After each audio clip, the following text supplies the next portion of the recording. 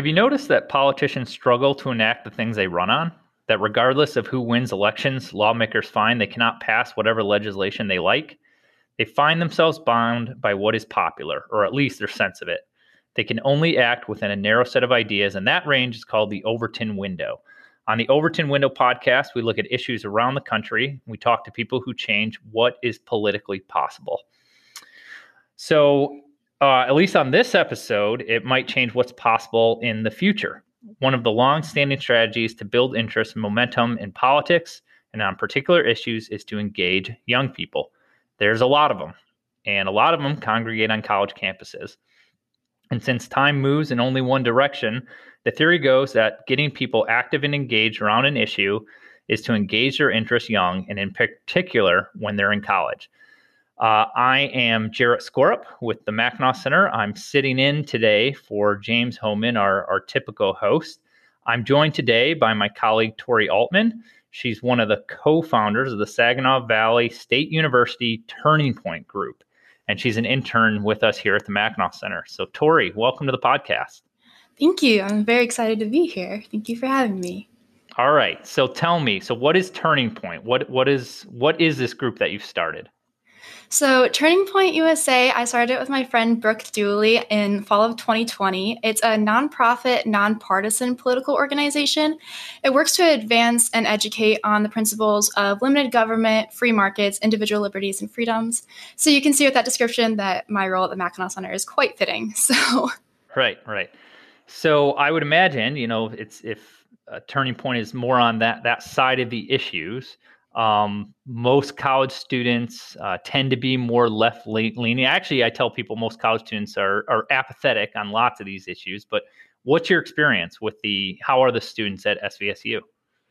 SVSU is better than a lot of colleges, and I think we've been very grateful for that, for our smaller campus and students just being more respectful of differing opinions with that smaller community. So SVSU hasn't been the worst, but we've definitely heard horror stories from our friends in other chapters and other universities. So, what's the typical student you're talking to? Are they engaged politically, not so much, heavily engaged on the other side? We talk to everybody. I mean, typically we have those political science students, criminal justice students coming up to our table that are more interested in what we're doing. But we table and we talk to everybody. We table in all areas of campus outside of all business areas, political science areas, criminal justice. We want to reach as many students as we can, and it doesn't matter what you're studying. And what's the point of the group? How'd you decide to do it, and what are you guys trying to do? So like I said, we decided to do it when we were working on the John James campaign in the fall of 2020. And really, it was him that inspired us to do it. He was speaking at an event and he motivated young people, get out there and motivate others and do what you believe in and speak on that. And so I think our main goal with that and getting students involved is to educate students about the importance of freedom and free markets and limited government, and then to find more students and empower them to also be activists across the country and promote those same things that we believe in, limited government and individual liberties. And then another big thing that Turning Point is very big on is organizing those students because, there's power in the collective, not the individual. So finding those like-minded students and creating that safe space for civil discourse that isn't necessarily popular on campuses, but it's needed. So I think that's really the biggest thing in getting students engaged. When you got to school, were you a conservative student, libertarian? Were you on the left, apathetic? Where was your worldview at? So I've always leaned more conservative, and that might be to do with my upbringing. I've had a very stable household. My parents are great. I go to church on Sunday. I went to a Christian school, so I was raised in that environment, and my views kind of stayed in line with that. But I think going to campus, it definitely made me see things from different points of view and not necessarily that sheltered lifestyle. So I would say I definitely lean conservative, libertarian on these issues. And I think that bringing in that perspective to students on campus is really helpful. And just, again, that civil discourse, because we have Democrats, Republicans, Libertarians in our club, and we have all of the same conversations, and it's all civil, and that's what we want to do, just have different points of views brought up and talked about.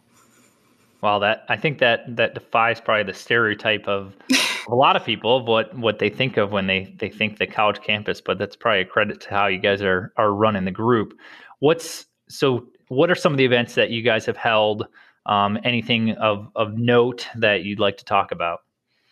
Right. So we started it right in the thick of COVID. So a lot of what we've been Oh, able to do has been very limited. Can't do a lot in person. We did a lot of seminars online.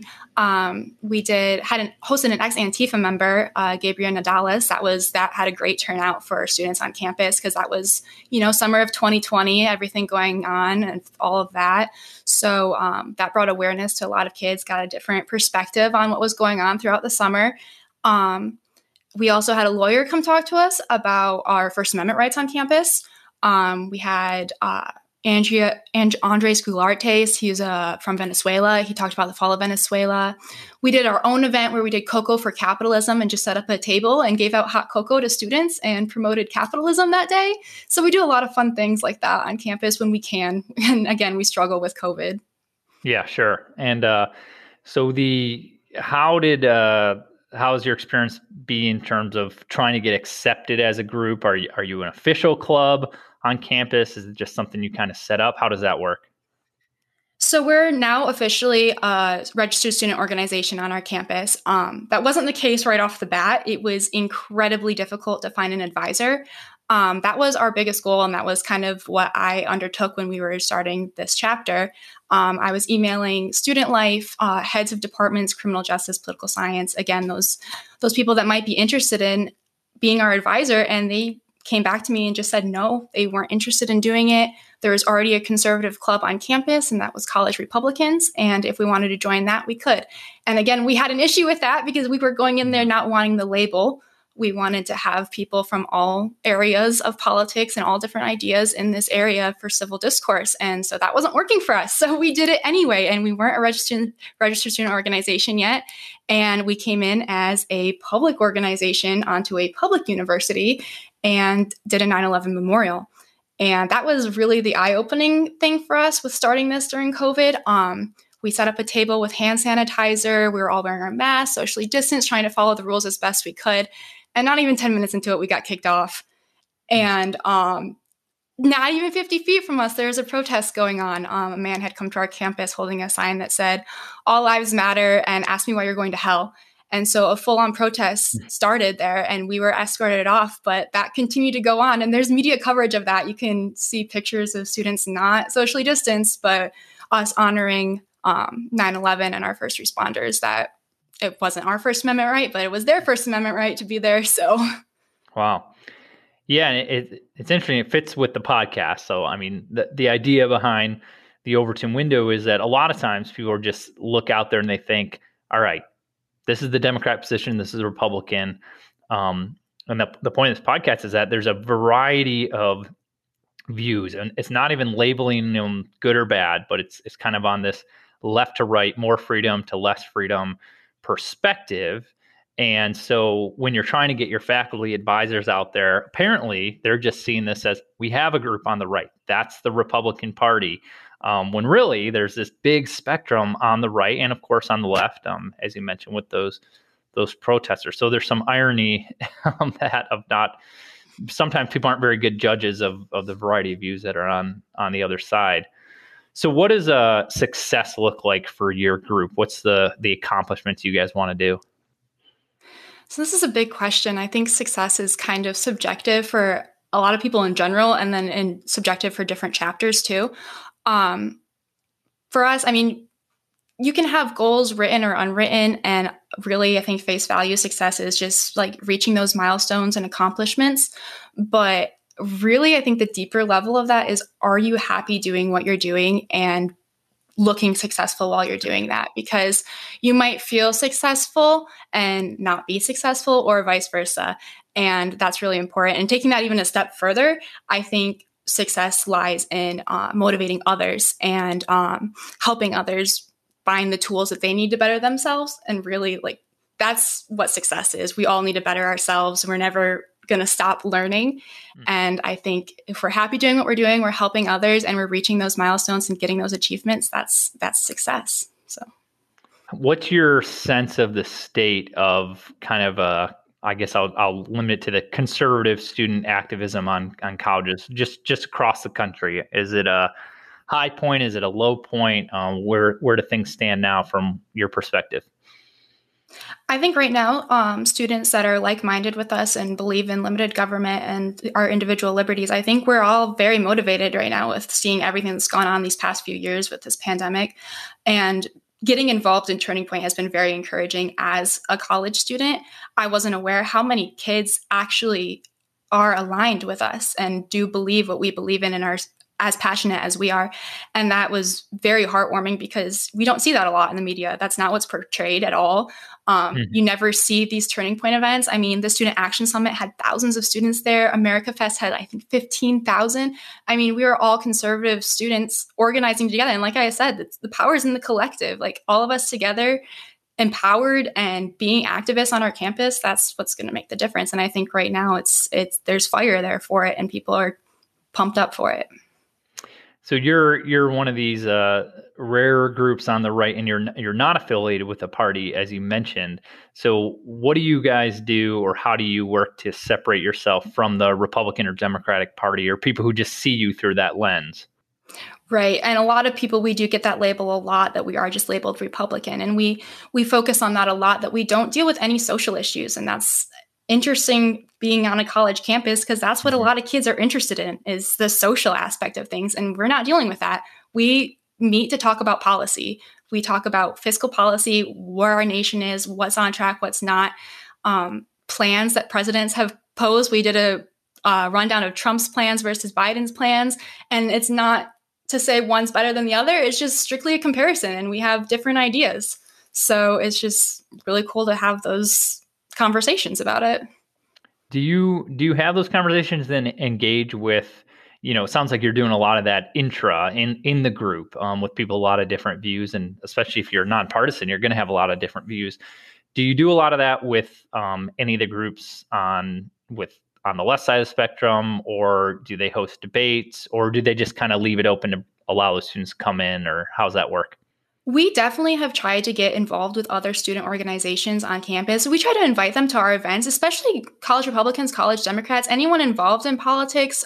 There's a YAF group, I think, on our campus. There's pro-life. Anyone that's involved in that, we invite them to our events, and we like to be invited to their events as well. We had a pumpkin painting contest. We gave all of the student groups a pumpkin to come paint if they brought their club members to come join us. So we love getting everyone involved like that. And we hope that if we do that, it is reciprocated to us. So that's what we've been doing. Oh, very cool. So are you guys treated similar to, you talked a little bit about the struggle of finding a faculty advisor, but besides that, once you've gotten through and gotten approved, are you treated similar to other student groups? Are you treated worse? Not even just how you are by the day-to-day of the students you're interacting with, but just from the administrative side, what are you looking at? What are you dealing with? I would say we've actually had a better response from students than administration. Students want us there more than the administration does.